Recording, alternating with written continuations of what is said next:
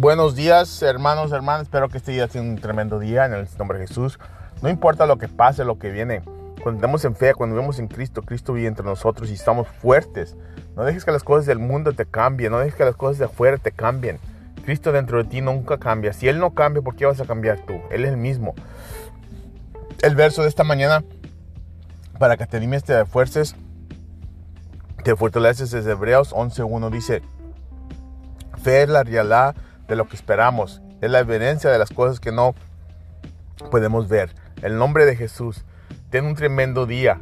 Sigue adelante, no te dejes que las cosas, no dejes que lo que diga la gente, lo que te sientes, no dejes tus sentimientos corran tu vida.